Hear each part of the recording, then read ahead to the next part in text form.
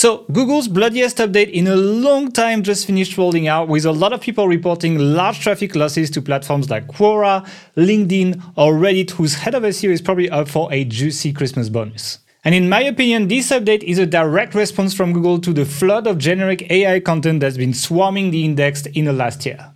I don't think Google did a very good job at singling out AI spammers, and a lot of unintended casualties seem to have happened. A lot of bloggers who are legitimate seem to have lost large amounts of traffic. But the reason it was so intense and all at once is probably because Google themselves are struggling to keep up with the amount of content being produced by AI today. They basically had to slam their fist on the table and signal that this is not the kind of content that they want to promote because, hey, it's their plan with SGE, how dare you steal their tactics?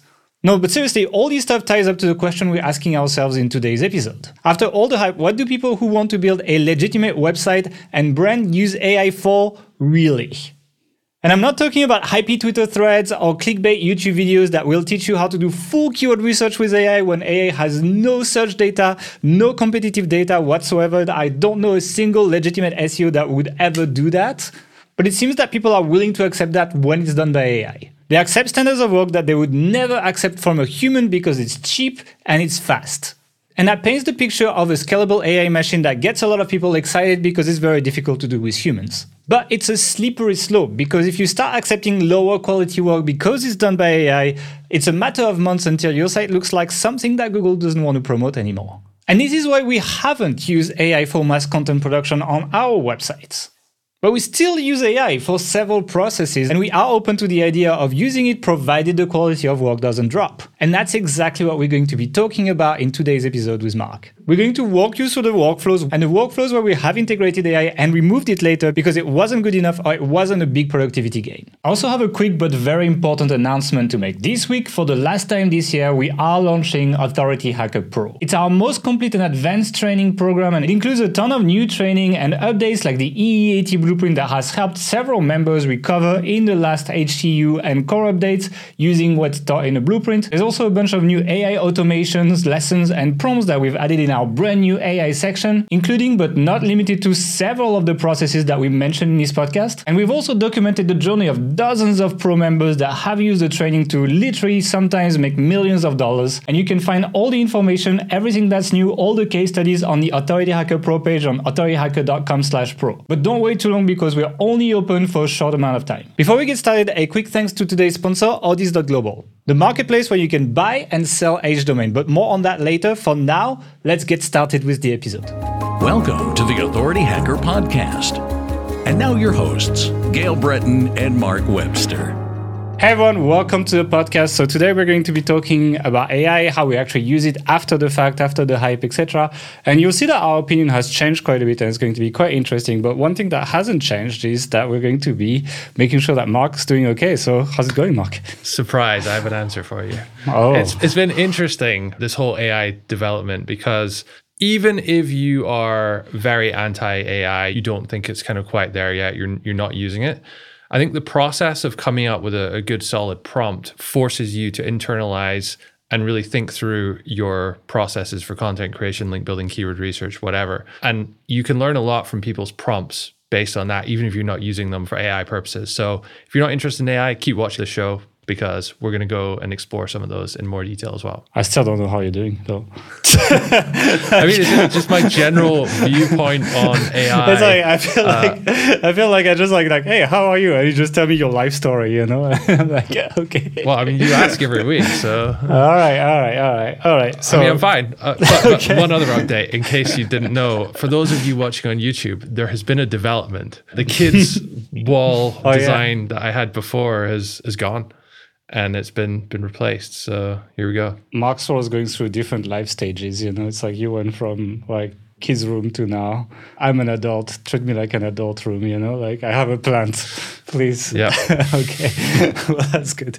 Okay, anyway, let's talk about AI. But before we jump on AI, I just wanted to make a quick word on the recent Google updates. There's been 2 updates. There's been a core update and there's been a helpful content update rolling out. There's lots of things happening as we're recording. It's really hard to like give an analysis or something because things are not even finished. But we see a lot of swings. One of the things that we've noticed is like lots of UGC sites are gaining lots of visibility, so like Quora, Reddit, etc. But also I've noticed several blogs that have very active comment sections have done quite okay, which is an interesting one. I think it needs to be observed on more sites to like be like that's the thing. But that's something that I have on my notes at least. Another thing I want to say is like a lot of people are not very happy with the current updates, not just niche site owners, but people just like on Twitter, etc., just saying Google search are crap, etc. So I would say there's a chance of a partial rollback. They've done that quite a bit in a recent helpful content updates where like 6 weeks later, there's like another mini update that rolls back lots of stuff. Can't really comment more on that, but just we know that's happening. We keep an eye on this and we'll talk about that when things are a little bit more stable. Hold on to your seats and then take a deep breath if your site's being affected. And now let's talk about AI basically. So let's talk about AI. How much do you use AI every day? Did you ever use AI more? Like, was there a point where you used it more and then it just went back when down? it first came out, I used it a lot more, and then I stopped using it. Not entirely, but for a lot of management stuff, like it's not actually that relevant. Some of the tools, transcription and things like that, very, very handy. But day to day for like asking it questions, giving it prompts, things like that, honestly, not all that much. Yeah, okay. Personally, I've used it quite a bit less as well. It's like, I don't know if I'm getting smarter or AI is getting dumber, but there's a feel of like, it felt very edgy when GPT-4 came out, etc. And it feels like the answers I've been getting recently have been getting worse and worse. So I don't know if they like boost the models when they release them to get the PR and then save on money or something like this. I think it's more like people have had time to digest what it's actually saying and what it's actually giving you. And when you look into it, it's not always all that it's cracked up to be. For example, you were doing some AI content creation experiments. You gave us in the content department at authorityhacker.com some of those articles. And you're like, what do you think of this? And initially you have a quick scan through it and like, oh, this is super well written. It covers all these points.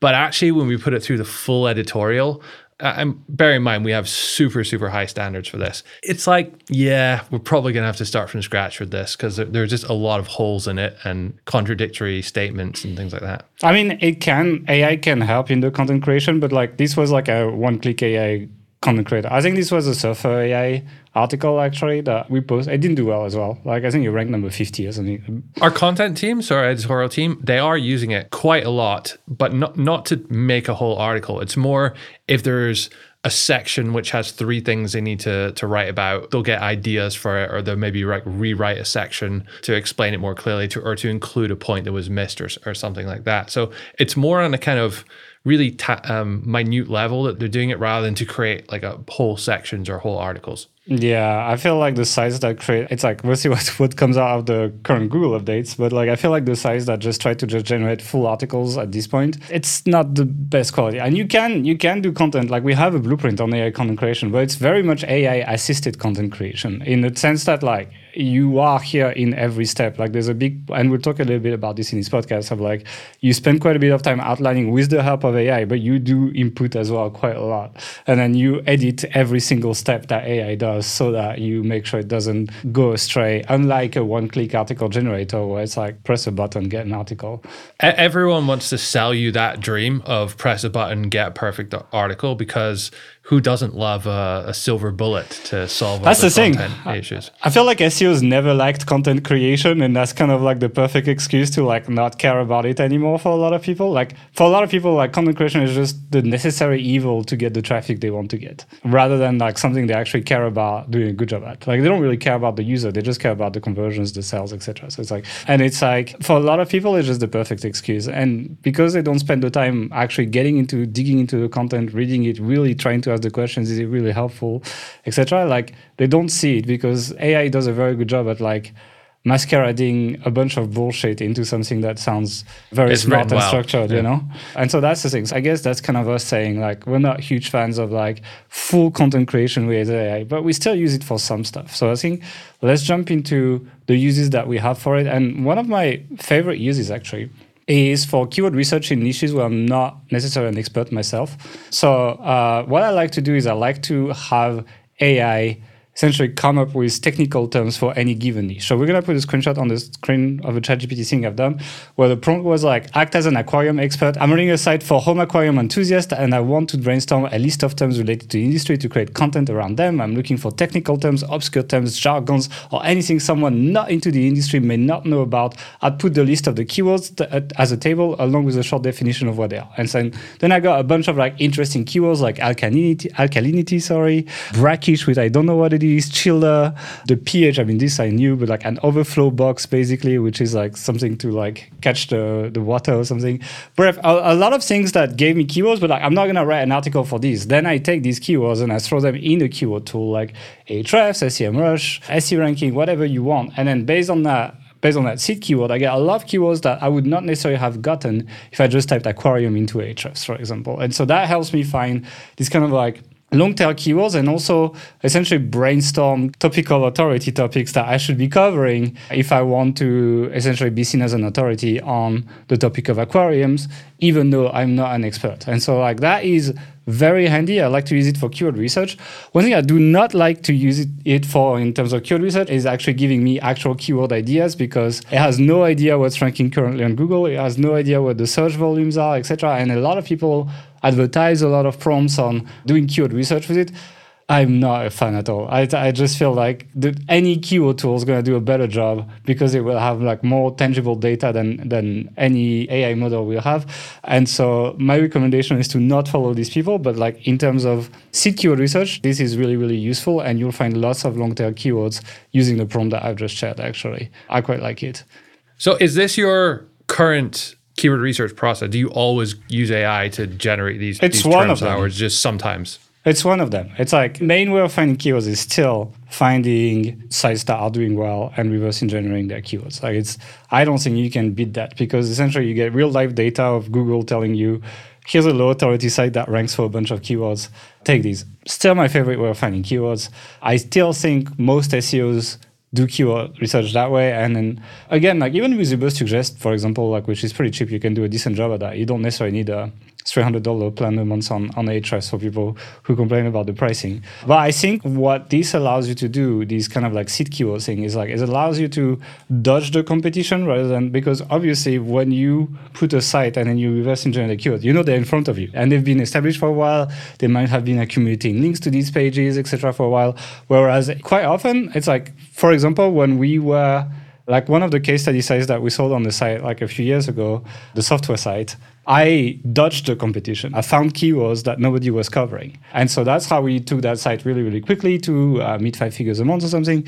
And so that tactic will allow you to do that, because it will find very obscure, niche, random keywords. And quite often, I would suggest writing about a lot of these, even though they don't show a ton of search volume, because the keyword tools tend to not be very good at capturing these like middle search volume keywords, etc. And so one of my things that I quite like doing on new sites now to both establish the topic of the site, but also cover these things, is to actually build a glossary for the site. So like building a glossary section for a site is something that you might see on WP Beginner, for example.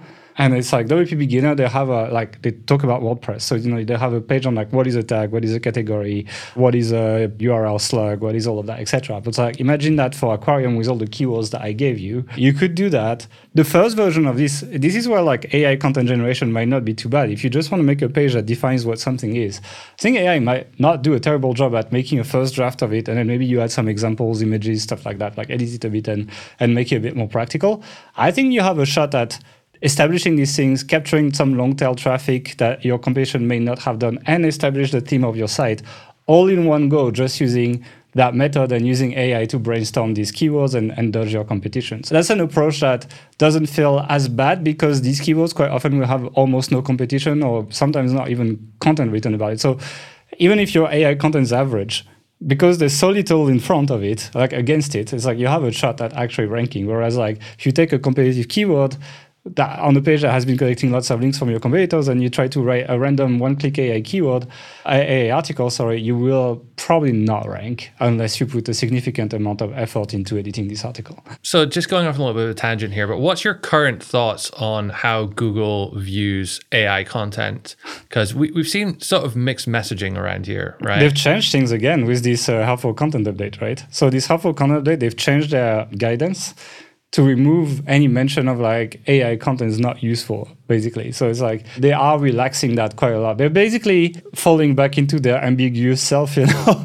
They went from like all AI content is spam to like depends. And it's like up to you. And it's like, let's talk about that. Like one thing that I was thinking. I actually think it's a bit of a dangerous scenario it's a trap. Yeah, it is a trap because it's giving the green light to people to, okay, let's go full ham on AI content. However, if you're not really paying attention to how helpful is it, how useful is it, how much value does the content really have when you read it in detail, then you're maybe more likely to fall foul of outputting. It's not just that, it's much worse even. The problem with Google is that with one version of Google, they'll reward you for doing something, right? They'll give you a ton of traffic for generating. So for example, I'm just gonna fucking throw stuff in a podcast too bad. For example, starterstory.com gets lots of traffic. They're not kind of a direct competitor of us, but they're like kind of like a distant competitor, I would say. And they get lots of traffic for ranking for like business names. So they rank for like hairstylist business name idea, for example. And then it's generated by ChatGPT. There's like 1,000 random names of hair salons that you could use. And then they rank for that. They rank very well. I haven't checked with this update, but they have ranked historically very well. But the problem is like something like that today, Google will give you a ton of traffic. So you'll be like, oh, Google's telling me it's great. Let me do more of this on my website. And then they release an update, be like, no, it's terrible. And bam, your whole site is just going to tank like crazy.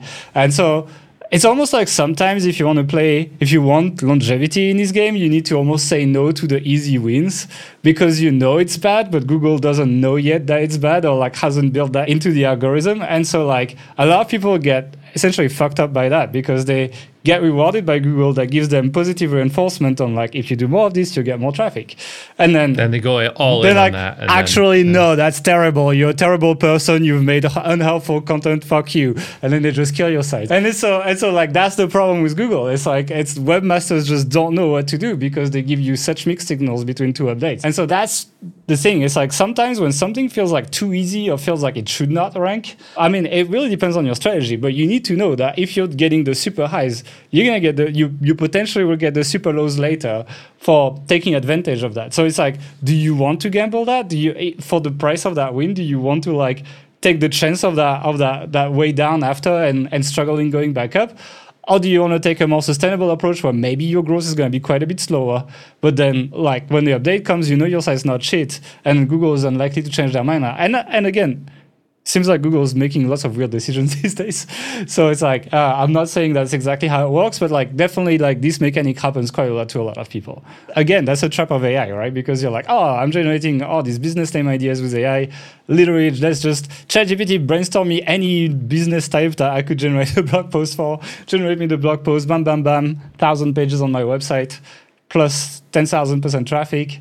And then one day they just hate you, you know, because they think that your site is just a bunch of crap. And I do think it's fine to really explore those. And you know, there's that saying, "When the sun shines, make hay." As long as you don't stop doing all the longer term plays that are going to be more sustainable at the same time. If you just do this stuff, then it seems more skating on thin ice. But the thing is, like, quite often you're like, you know, you have a team of writers, you have a team of editors, and if you put them on that, they don't do the other stuff, you know? And so, like, that's what happens to a lot of people. They just like, oh my God, this is like way better. Why am I doing the other stuff that's so slow growth? And then you just bias your site in that direction. So it's like, it depends what you want. Do you want all or nothing, or do you want slow, steady growth, you know?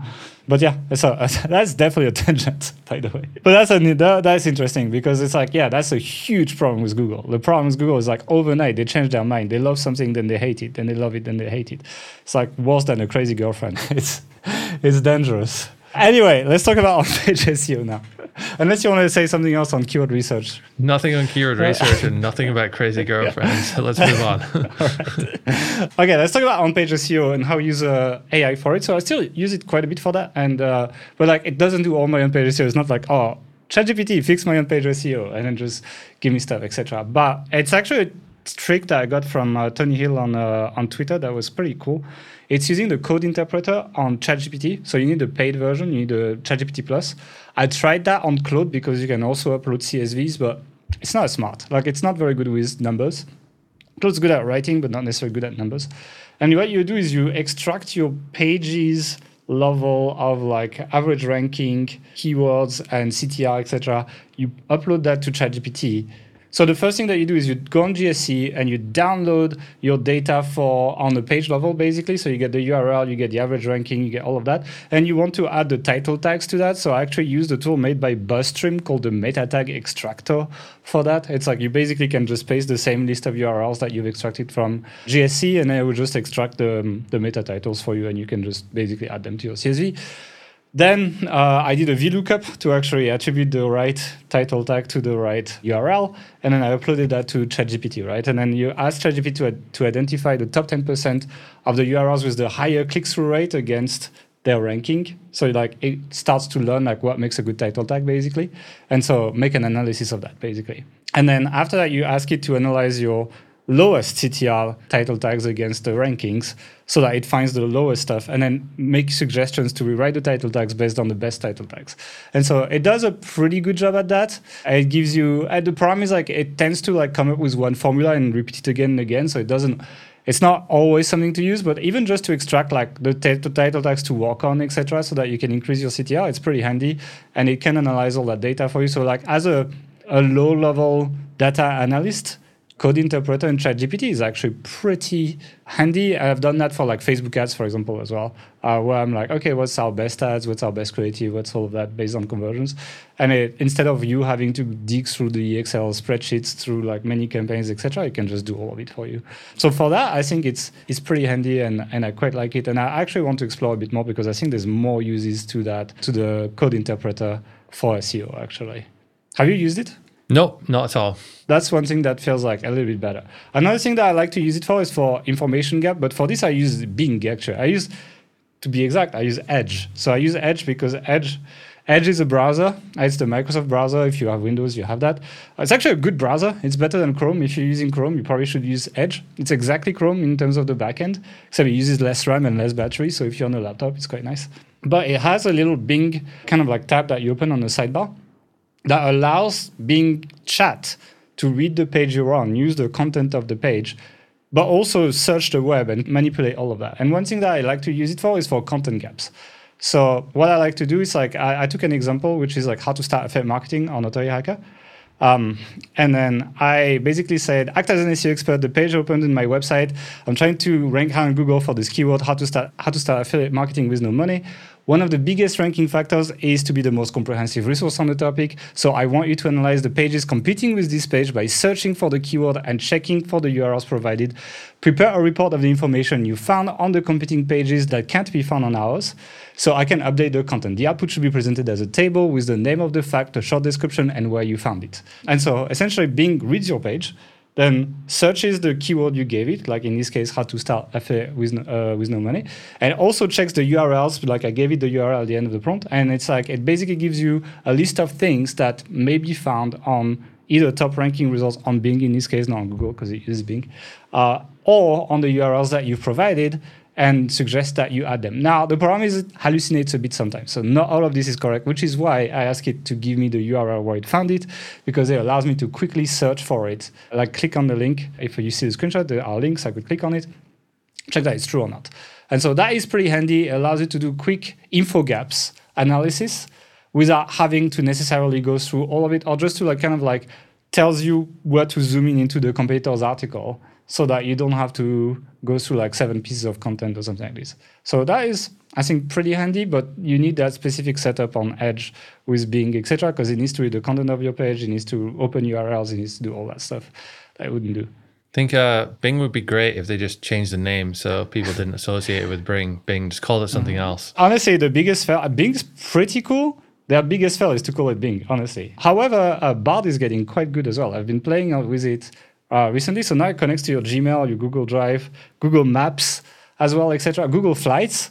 So I was trying some crazy queries. Like I was, for example, I was booking my flights for Thailand. I was booking like a flight from Bangkok to Chiang Mai recently. And it's like, I wanted to see how far I could go. So I was like, I want a flight from Bangkok to Chiang Mai on this date. I don't want to fly Boeing and I want above average legroom. And then and it gave me a list of the flights that matched that actually with the links to Google Flights directly. Do you have an irrational fear of the 737 MAX or something? No, I don't care. It just was the first thing that came to my mind. It's like I took it when I came back from your place the other day. So it's just like, an experiment, okay. Yeah, it's like, but like just to see if you would filter it out, like because on Google Flights you see the aircraft, yeah. the aircraft. So it's like actually something I can quickly verify if it bullshits me or not. However, it is limited, so I try to make it plan a 5-day road trip. It does a 2-day road trip with like kind of okay, but like 5 day it just literally doesn't answer to you. So still limited a little bit into knowledge, but still Bing is more familiar because it's more like ChatGPT, etc. So I quite like it. And for the info gap, I think it's pretty handy and pretty fast. So if you want to edit a page quickly, use this prompt. We'll throw it on the show notes, basically. So now we're going to talk about content creation and content outline and how we use AI for that. But before that, a quick word about our sponsor, Otis.global.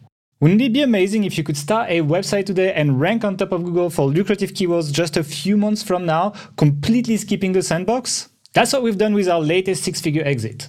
It was started on an H domain and it started to rank for big keywords just a few weeks after we put it online, allowing us to completely skip that 1-year period where your new sites don't really rank for anything. And that's exactly what you can achieve with Otis.global, the marketplace where you can buy and sell H domains. All the domains you find there have not dropped, which means they're unlikely to have their link profile reset by Google. The domains are also strictly vetted by the Otis team, so you don't have low quality or spammy URLs in there. Plus, you can even connect with a mentor that will help you pick the perfect domain for your next project. So if you're interested, head over to Otis.global, click on the Get Started button, fill the form, and you're just minutes away from being able to buy some of the best H domains on the internet. And now, back to the episode.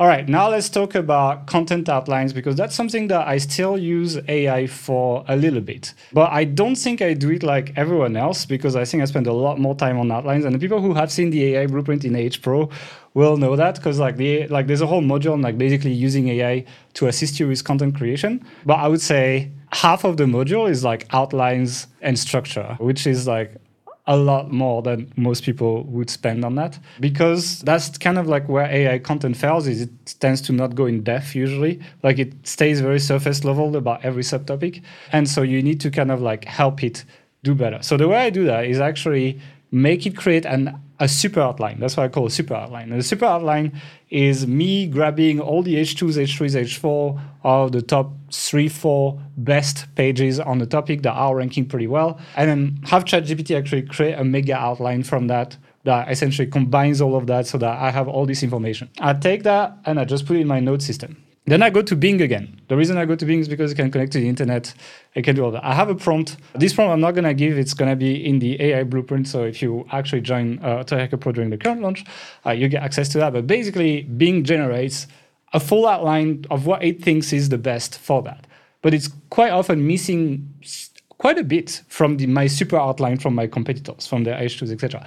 So what I do is then I look at what Bing gave me, and it does a pretty in-depth outline, right? It's not like it gives me usually H2s, H3s, and bullet points of what should be in each section. But it's gonna miss like maybe a third to 40% of like what should normally be there for search intent.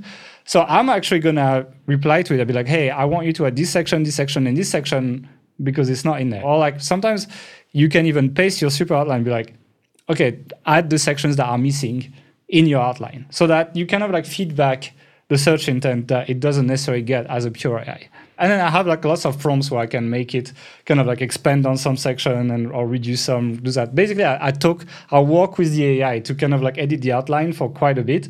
And eventually when I have that, then I take it and I still edit it manually after that. So I take the output, the final output, I usually throw it in Notion, and then it's like additional research, additional like expertise, like plug-in expertise from people, from things like that, etc. What percentage of the total time spent on making that outline is you doing kind of manual work and research, and what percentage are you using AI for? I mean, it depends how much research you do, right? It will vary. You will spend more time doing research than the AI is because the AI output is fast. It's like the AI output, it's kind of like fixed. And then the research is like as far as you want to go. But what I can tell you is that the article I write in the blueprint ranks number one for many keywords right now. Like the blueprint is like me writing a whole article from start to finish, and it's like posting it at the end and be like, let's see how it does. And what I can tell you is this article is ranking really well right now. It's very much in line with like the rest of our editorial stuff, but it was produced. It's more like 30 to 50% productivity gain thing rather than like a one-click article generating thing. We have more sections after that. We have GPT for writing the article.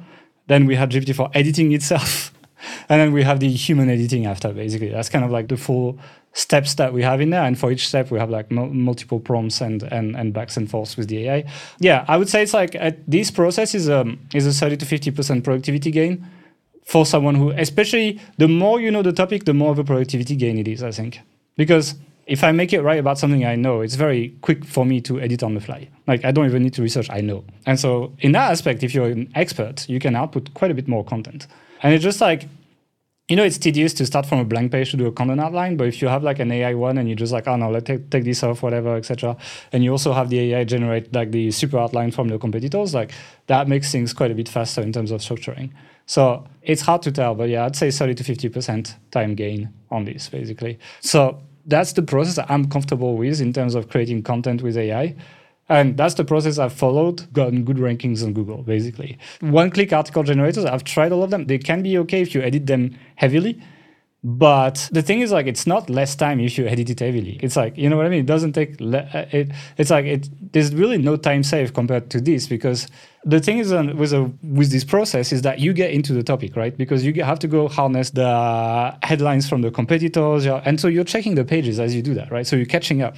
You're like, oh, they're doing this, oh, they're doing that, etc. And so as you're gathering this information in your brain, you're not cold when you get to editing the article. Whereas when you have a one-click AI generator, you're cold. You haven't researched the topic, you haven't done anything. You don't know what's ranking, the tool's done everything for you, which means you are unable to make any good decision on what's going to make you rank higher as an SEO person. And so that catch-up process essentially kills the time gain of one-click article generators, in my opinion. Do you think that one-click article generators are misleading people in their marketing? I mean, my opinion is like, they're exaggerating, I think. They deliver on what they promised that they would do, right? The problem is like, is that a good thing? It's like, yes, you can get an article that's kind of related to what's ranking on top of Google, etc. But the thing is like, these things, you can rank for low competition keywords. We tend to not compete on low competition keywords. Like the stuff we do SEO for these days is like has competition. And so I'm a bit biased by that. I think if you go for like stuff with no competition, yeah, you can probably rank with AI content, not caring, etc.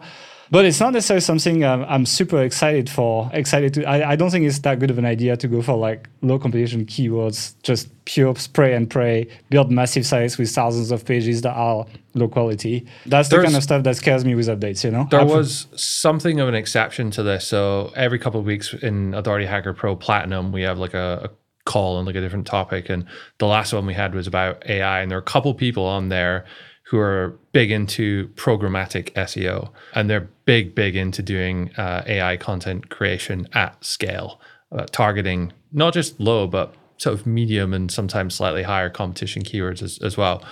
But they weren't using any of these tools. They had, I think it was like 20 developers, plus like a bunch of data scientists and a really sizable team of smart people with a lot of tech and a lot of funding behind them just to make, one article which was good enough to compete on a sort of medium level. But that's what tells me like the people that try to compete with like the retail one-click article generators, they don't have much chance, because it's like the control they have over the content is so much lower than like someone who builds that custom solution.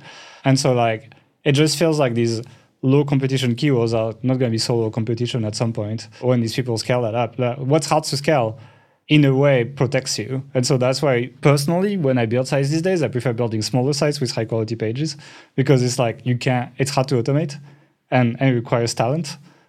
And talent is hard to get. And it's also like, it's going to be hard to emulate by AI. So like for all these reasons, it's like this pray and pray approach with like low com keywords. It's like, yeah, it can work. But it's also the kind of stuff that would make me sweat when Google announces an update, for example. The people who are succeeding with this and will succeed with this long term, that's a keyword, are the people taking that scale, that approach with data scientists, with big teams of people to make it work. I don't think there are too many retail, as you said, people using retail off-the-shelf one-click article generators that are going to have sites doing particularly well in the long run. Like, it's SEO quite often, we've seen this movie before, becomes a bit of a race to the bottom as soon as any new technology or tool is around there. So if you can do it really easily, what's to stop a million other people doing it really easily as well? And then you're in this kind of race to the bottom, and it goes to shit, and you'll all get penalized eventually. I know we'll get shit for this in the comments. Anytime anyone's critical on Facebook groups or anywhere about AI, there's always someone that's like, oh, you don't know how to use it. They don't know the prompts, that's why. It's like, yeah, I've seen that before. I think I did the tweet. I said, the people who insist on using AI for everything today are the same people who told you that crypto is going to replace all fiat currencies 2 years ago. And people screenshotted that on Facebook groups and like, oh, he doesn't know how to prompt, that's why, etc. I was like, okay, fine. And it's like, I'm not saying you can't get any success with it. I'm just saying, like, is that success going to last? Are you building an asset that is desirable for a buyer to buy, for example, these kind of things, right? Because that's also a problem, right? When you talk to Justin, he was like, well, yeah, AI content, it's not as liked as like high quality stuff, basically. And that's going to affect the resale price. So it's like, again, like if you struggle monetizing, or if your goal is an exit, like these things matter, for example. And that's not to say that there aren't people doing the rank and tank approach, it works, making good money in the short term and then going again and again and again. It's not my style anymore. I like tight, small sites with high quality pages. Like when we work with our editorial team, I like to say that, like, talk about the average content quality. So it's like like if Google was taking a random page on the site, what would the quality score be on a scale of 1 to 10, basically? And so it's like, now we're pruning a lot of content, we like revamp a lot of stuff, redirect a lot of old pages to new ones, things like that. Build smaller sites, but tighter ones. It's a different approach, but I like it personally. Anyway, we are also going a bit away. Another thing that I like to do in terms of using Bing for content creation is I like to use it for creating the FAQ section. I think it does a good job because you can have it read your article. So you can publish your article, then you open the Bing sidebar. I like to take the questions myself from like people also ask, etc., for like related queries, and be like, hey, generate an FAQ, write in an NLP friendly way, concise, information-rich answers for the page, and then here's the question. Here's like 5 questions or something. And that copy tends to need very little edits and work very well. And we've used that several times. And we've done even A/B testing with and without this. And I know Google doesn't show FAQ anymore in the subs, like they've removed it, but it doesn't mean it's not a good thing for your page, like in terms of like covering the information you need to cover. And it's also a very easy way to update your content FAQs. And so like, that's why I love FAQs still, because it's like, I don't really care for the FAQ schema. It's okay, but whatever. What matters to me is that if I need to bump the freshness of a page, I can just add some FAQ questions. And then bam, I can just bump up my rankings versus having to rework the core of the article, which takes a lot more effort. And you can even bump your freshness with FAQ generated by AI. That's like this I'm comfortable doing. Like this works quite well and I'm quite comfortable doing and I wouldn't mind. So FAQ sections, yeah, definitely generate them with AI. That saves you a lot of time. Saves you money on paying writers as well. Instead of paying an extra 400-500 words to your writers, just have AI generate it based on the article they have written and the questions you give. We generate key takeaways boxes as well. So like, if you want to give, we don't do that on every article, but sometimes we give like 3-4 bullet points. So like, here's what you find in this article or key information, stuff like that. The prompt that I use is generate a copy for a key takeaway box below the intro. The box should have 3 to 5 easy to read bullets that share the main point of the post and focus on actionable bits. And that gave me pretty good results. We've done that on quite a few articles actually recently. And again, we've done an A/B test on that, and we've seen increase in ranking by putting these key takeaway boxes on top of articles. So for us, it's like when we win an A/B test, we just roll it out, basically.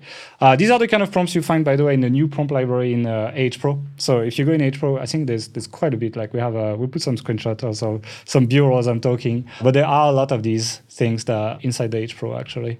And we've also split out our other templates in AH Pro. So there's now a copy-paste template library. We've got a content template library, as well as a new generate blocks design library. So if you're using generate blocks, then you can actually import a number of elements that are particularly suited to affiliate sites directly into your site and just get all that going really, really fast as well. Plus, for AH Pro Platinum members, we have our SOP library in there as well. So lots of libraries. I like the general blocks a lot. It's kind of killer when you make a new site and you have like all the affiliate widgets, all that stuff like pre-made for you, optimized for mobile, etc. It saves a lot of time actually. And general blocks is a free plugin and it doesn't slow down your website, which is why we chose to build these things in there. You can even run it in parallel with some other Gutenberg plugins and your site speed should still be pretty good. Another thing that we use AI for in terms of content creation is actually in terms of the research. And it's something that I've mentioned 1 or 2 times before, but I think it's maybe some people have missed it, is using Claude 2 and Mac Whisper. So Mac Whisper is basically just a transcribing tool. It's only on Mac, but there is a tutorial for Windows. I think we put it in the description on YouTube if you guys want that. You can run it on Windows. It's a bit more hacky, but you can do that. It's an API from OpenAI that will transcribe anything, basically. And you don't pay credits for it. It just runs on your computer, uses your CPU, so you might hear your fan spin a bit, but other than that, you won't pay for it once you use it. And so what I throw in there is I throw podcasts and I throw YouTube videos. Why? Because these pieces of content on YouTube and on podcasts, they tend to be a lot more authentic. They tend to be more by experts, etc. And they allow you to create an information gap with what's ranking on Google. Because quite often, like if you want to actually make a better page than what's ranking on Google, you need to find information outside of Google, obviously. Otherwise, it's already there. And so that's why I like to take these things, transcribe them, and then feed the transcript to Claude.ai. Why I don't feed it into ChatGPT is because of the Claude.ai has a much larger context size, so you can take a really big transcript and extract information from that. So for example, and I have a YouTube video that came out recently that actually show you how to do that. I think the example I take in there is like nothing personal, how to get rid of double chin. I don't think I'm too bad. It's fine. It's okay. But it's like I take that and I just take a YouTube video, but then I take like a doctor that talks about that and extract the information with like the tactics people can use and show that essentially these tactics are not present on Google, so I can match the search intent and add that extra information that is found in the YouTube video, therefore creating an objectively better page with advice coming from an expert. And I don't need to watch all the videos. I just have Claude just research that for me based on the transcript that I feed it into it. And that's really, really handy. It's a really powerful content research process. I think you've been using it as well, right? Like, how did it go for you? It's been really good specifically for researching podcasts, for interviewing podcast guests. You can download or get transcripts rather for a number of interviews that the guest has been on previously. And then you can upload that to Claude and just start asking questions like, what contradictions has this guest had? Or what questions haven't they been asked that could be interesting? Or what difficult questions, what difficult questions can I ask this guest? And about half of the stuff is good and is useful, will at least give you an idea of something to come up with. Not the questions that it gives aren't always great, but it gives you an idea to then, drill into something a little bit further. But there's also a bunch of stuff that it just makes up as well. So you have to be really careful. I was interviewing Justin from Empire Flippers on the podcast recently. It came up with some stuff about employee issues at Empire Flippers and them getting canceled or something like that. And I haven't found anything about that online that's ever happened. So I'm pretty sure, in fact, I'm sure that AI just completely made it up. So it would have been a bit weird or embarrassing had I asked that question. So you've always got to apply your own. The way I fight that is I ask for the exact quote they use to mention the fact, and then I Command F search for the quote in the transcript. Therefore, you have a quick way of checking. So you say, hey. I've heard people also ask for to give a confidence score about how accurate each statement. Yeah, but that can be made up too. Well.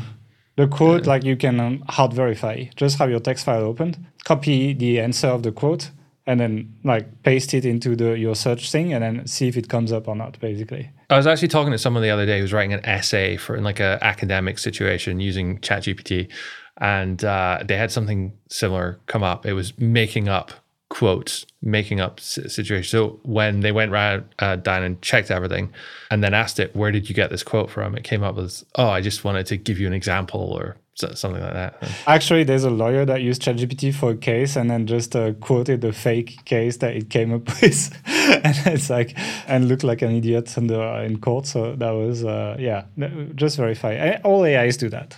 It's not, there's no model. And that's why relying on one-click article generators without checking is very dangerous, because the truth is, I don't care what people say on Twitter. People don't fact check to the level they should fact check. If you get it takes a very long time to fact check a full written article if you really want to check it. And so given the volume of content these people brag about posting, it's technically impossible that they properly fact check it, basically.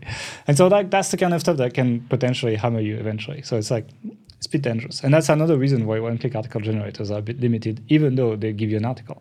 But we've been using AI a little bit for link building as well, right? A little bit, yeah. And I think there are a lot of opportunities to use it depending on what type of link building you're doing. It hasn't been as useful as I thought it would, but that's not always AI's fault. So I'm going to talk about a few different cases here. If you're doing any kind of like shotgun outreach where you have a template, you're blasting that template out to a lot of people, it can be very beneficial to refresh that template, to update that template very regularly so that it doesn't appear that there's any kind of patterns coming out of sending the same email to thousands of people. So you can use AI to come up with a better outreach template. And the way we've done it typically is to give it some context as to who you are and what you're trying to do. If you just ask it for something simple like write an email outreach to ask for a guest post, then I guess a lot of the context it has is these kind of generic, dear sir, I would like to request a permission to do a guest post, and very generic, shitty guest post outreach messages. So at least when using GPT-4, it often came back with a similar sounding message. Like, this is crap. Like, no one would ever do it. So you have to be really specific and saying, don't write like a standard guest post outreach message. Be unique, be catchy, come up with something that will hook the attention and keep it short. Those are really the main things there.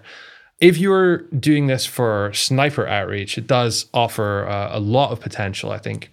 But again, you have to do your research on the recipient. So you can't just get it to personalize something if you don't have any information on that person.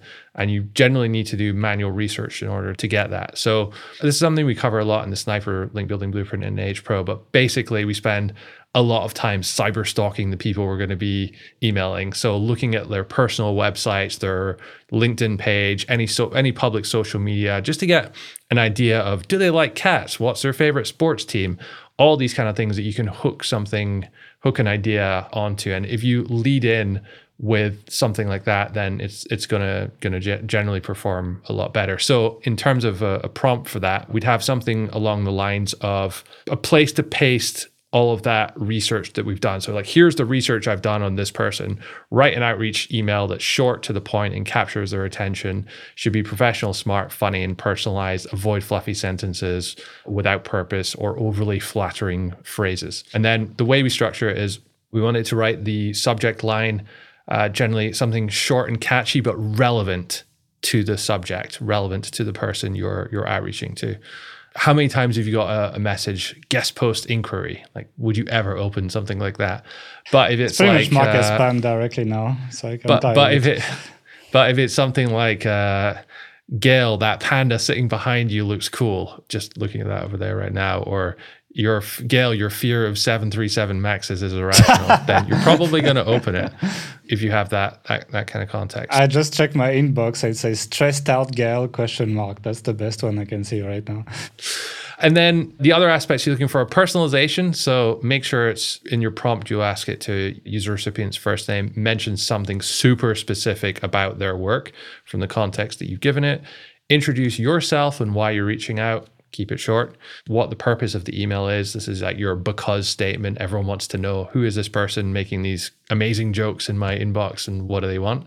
And then what's the value proposition? So what's in it for them? And this can be a little bit difficult for AI to come up with something kind it's of not unique. That funny. It's more, honestly, AI sometimes it struggles with humor. It's like so generally we ask it to come up with like a few different subject lines when we're doing it, and honestly, about 1 out of 5 is either funny or has like the seed of something funny that you can develop a little bit further. I generally think it's really strong at doing this if you're just starting from blank. If you already have a template that you just want to modify a little bit, I mean, it's not that big of a deal. But if you're like, oh, I need to do another round of outreach for this new client or for this new website, then I mean, it's really hard to just start with nothing and come up with it. So it's helpful helpful there. And then, call to action at the end we ask for, and keep it smart and funny, using words like light touch of humor, or keep it witty in the prompt as well. And it's good. It comes out, GPT-3 and 3.5, it's not so good. GPT-4 is really, really good at coming up with stuff like this. Like the first time you put a prompt like this through there, you're like, wow, this is better than 85-90% of link builders would be able to do. And let's be honest, the bar out there for the whole link building community is not super high. But this is certainly improving. Just be a little careful. We almost got cancelled by mom bloggers. Now if link builders start canceling us, we're in trouble. So one other interesting use of AI in link building, which you, Gail, actually suggested like 2 or 3 years ago now, is Haro.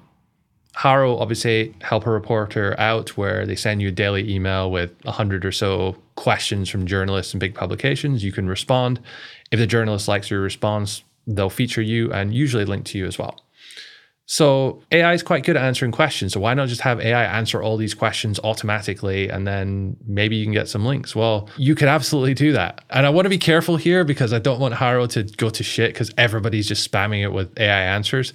That's maybe starting to happen a little bit already. I think it's already happening. Most queries on Haro, though, they have requirements. So you need to be a vet or a pilot or a doctor or something, some kind of expert in your field. However, there are a significant number of queries every day where you just need to be a business owner, someone who works from home, someone who has an opinion about Kim Kardashian. You don't need to be the expert in order to respond to the query. And Haro is actually really good at responding to those queries. So I'll give you an example. There was one recently which was about something about cat food. And it was like, the requirement is to be a vet or a cat professional.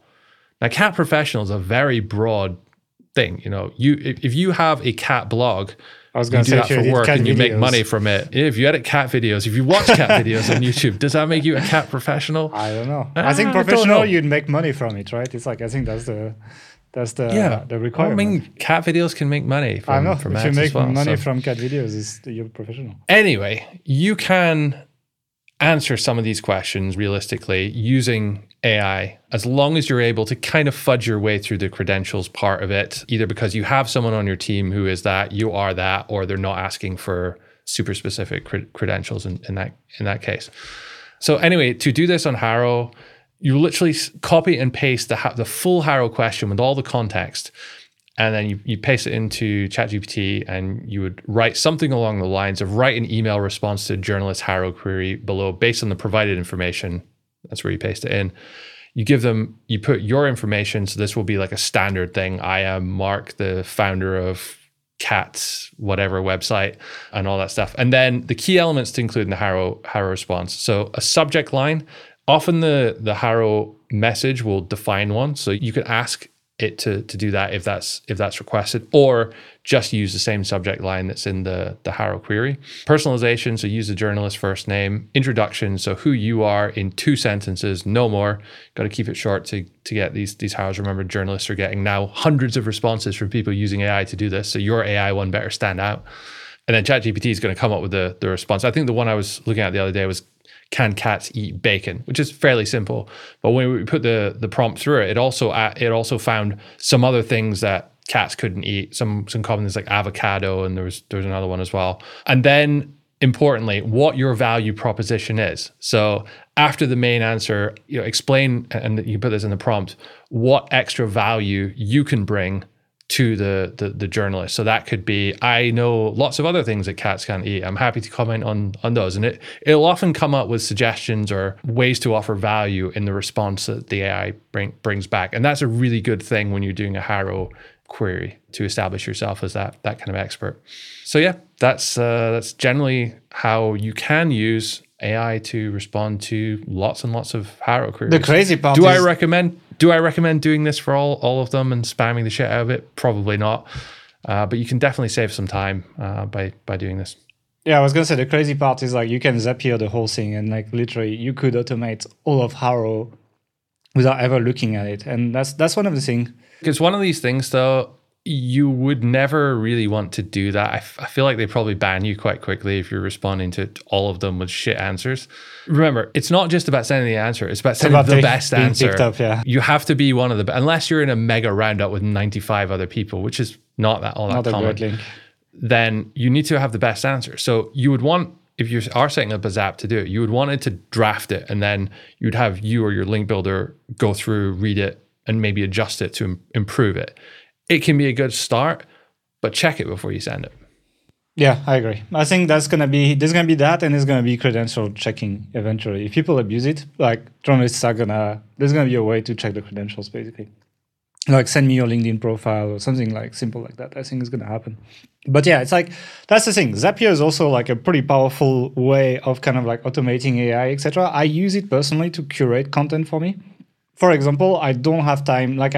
For Authority Hacker, I like to keep on top of like people doing case studies, etc., and knowing what's going on, just because like that keeps us sharp and that keeps us thinking about stuff. But like I don't necessarily have time to read all the Reddit posts, to read all the Twitter threads and everything, etc. So one thing I use AI for actually is I created a Zap that essentially I have like Twitter lists, for example, or I have specific subreddits, etc.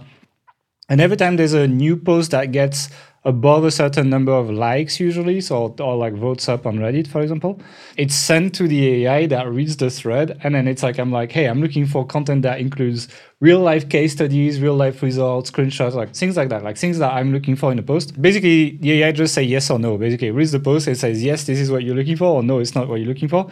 If it says yes, it adds it to a database in Notion. So I get to kind of like consume content in a curated way inside Notion without having to log into a million things and knowing what's going, and without having to follow all these things manually. So in terms of curation, I think it's a pretty handy thing to do, and that's where automations can help you quite a bit. I have a video on automations. I think we can put a card here if you guys want to check it out, where I talk about how we use Zapier and AI to automate a lot of tasks. So check it out. But another thing that we use AI for is actually for social media. And we use it especially for shorts, actually. So if you've checked the shorts on our YouTube channel, which tend to be just shorts from the podcast, they are all generated by AI, actually. And we use a tool called Opus Pro that basically transcribes the podcast. And we give it a version of the podcast that's unedited. So you basically have our faces side by side. So it gets to crop which face it wants, depending on who's talking. Then it transcribes the video, and I don't know how they do that, but they come up with pretty good shorts. Like when we put a podcast, we get like 15, 20, and maybe like 3 to 6 of them will be decent and good enough to use. Like, again, it's like you need to kind of like curate it, etc.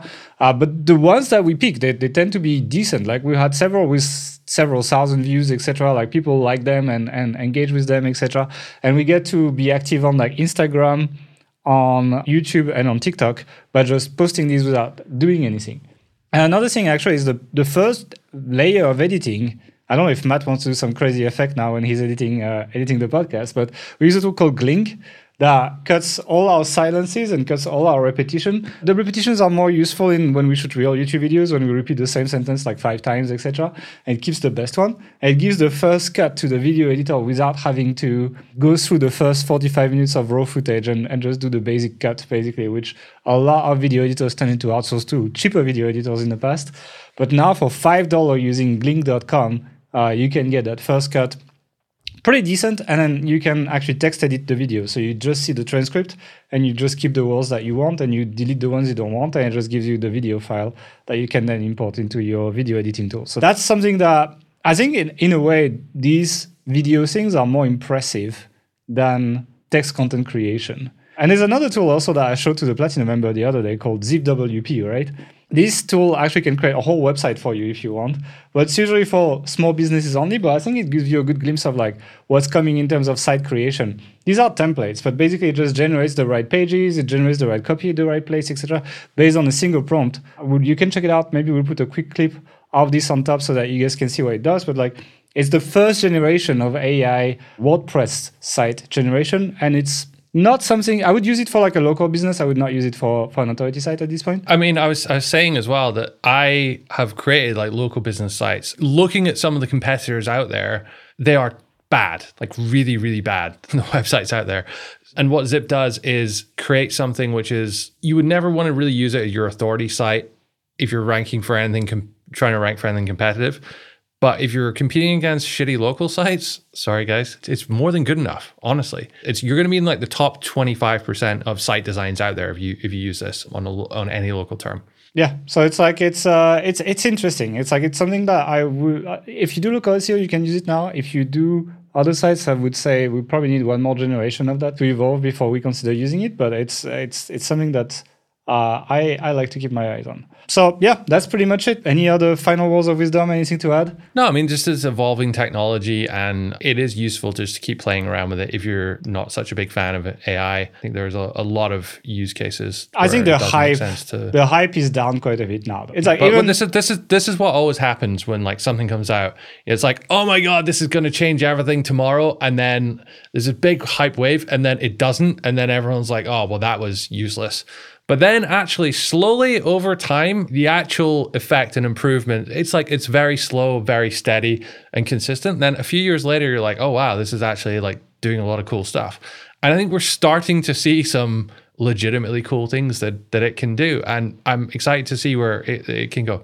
But I think the hype was so high that it can only feel disappointing now when we kind of like hit back to reality. But I like my AI assisted content creation process because I think that's where things will be for a while. Like, I think for a while, you like, even with GPT-5, 6, maybe 7, you still need to work with it to get something decent. Most importantly, and I've said that, I think, in the first AI podcast we did, it's like raw output from AI models is valueless. Like, in a way, it's like anyone can generate it. If it takes a single prompt, generate an article about this, there's no point for any platform to want to send traffic to your site if that's what's on your site, when they can do it themselves, keep the traffic and make money with ads themselves. Like, they don't need your site for that. And that's the thing. It's like you need to work on a value add process using AI rather than on just raw outputting content with the tool, which I think is the mistake a lot of people in this industry are making. And that's why we're seeing a lot of people falling in one camp of never using AI or trying to use AI for everything, when I think the right thing is to be somewhere in the middle and incorporate it in processes where it takes over easy tasks so that you have more time to add value, like create custom graphics, do more research, do new styles of content, create videos, whatever it is that you need to essentially stand out from the competition and make your content appealing for content platforms so they won't send traffic to you because they couldn't just generate it in one click, and it requires a little bit of talent. So that's kind of like my take on that. That's also the take that we have about AI in Auto AI Hacker Pro. So it's not an all-in automate everything with AI, but it's also now I think every single update we've released in the past year plus has had AI in there. Like, the EE80 blueprint has a process to interview your writers to create the author page for them so that you can actually display their expertise, etc. So you ask them about their education, does all of that, etc. And then they answer these questions like someone would ask them on the chat, and then bam, it just generates the copy you can copy paste on your site, and it just highlights how they do things. It uses the right vocabulary for Google to understand all that stuff, etc. So we like to incorporate AI into classic content creation processes, and that's essentially what you find if you check out Auto AI Hacker Pro with this launch on autohacker.com/pro. Okay, final words of wisdom, Mark? Nothing. No final words of wisdom. No final words of wisdom. Go on Auto AI Hacker Pro, autohacker.com/pro, and we'll see you in 2 weeks for another episode where we are coming back with interviews. So see you there.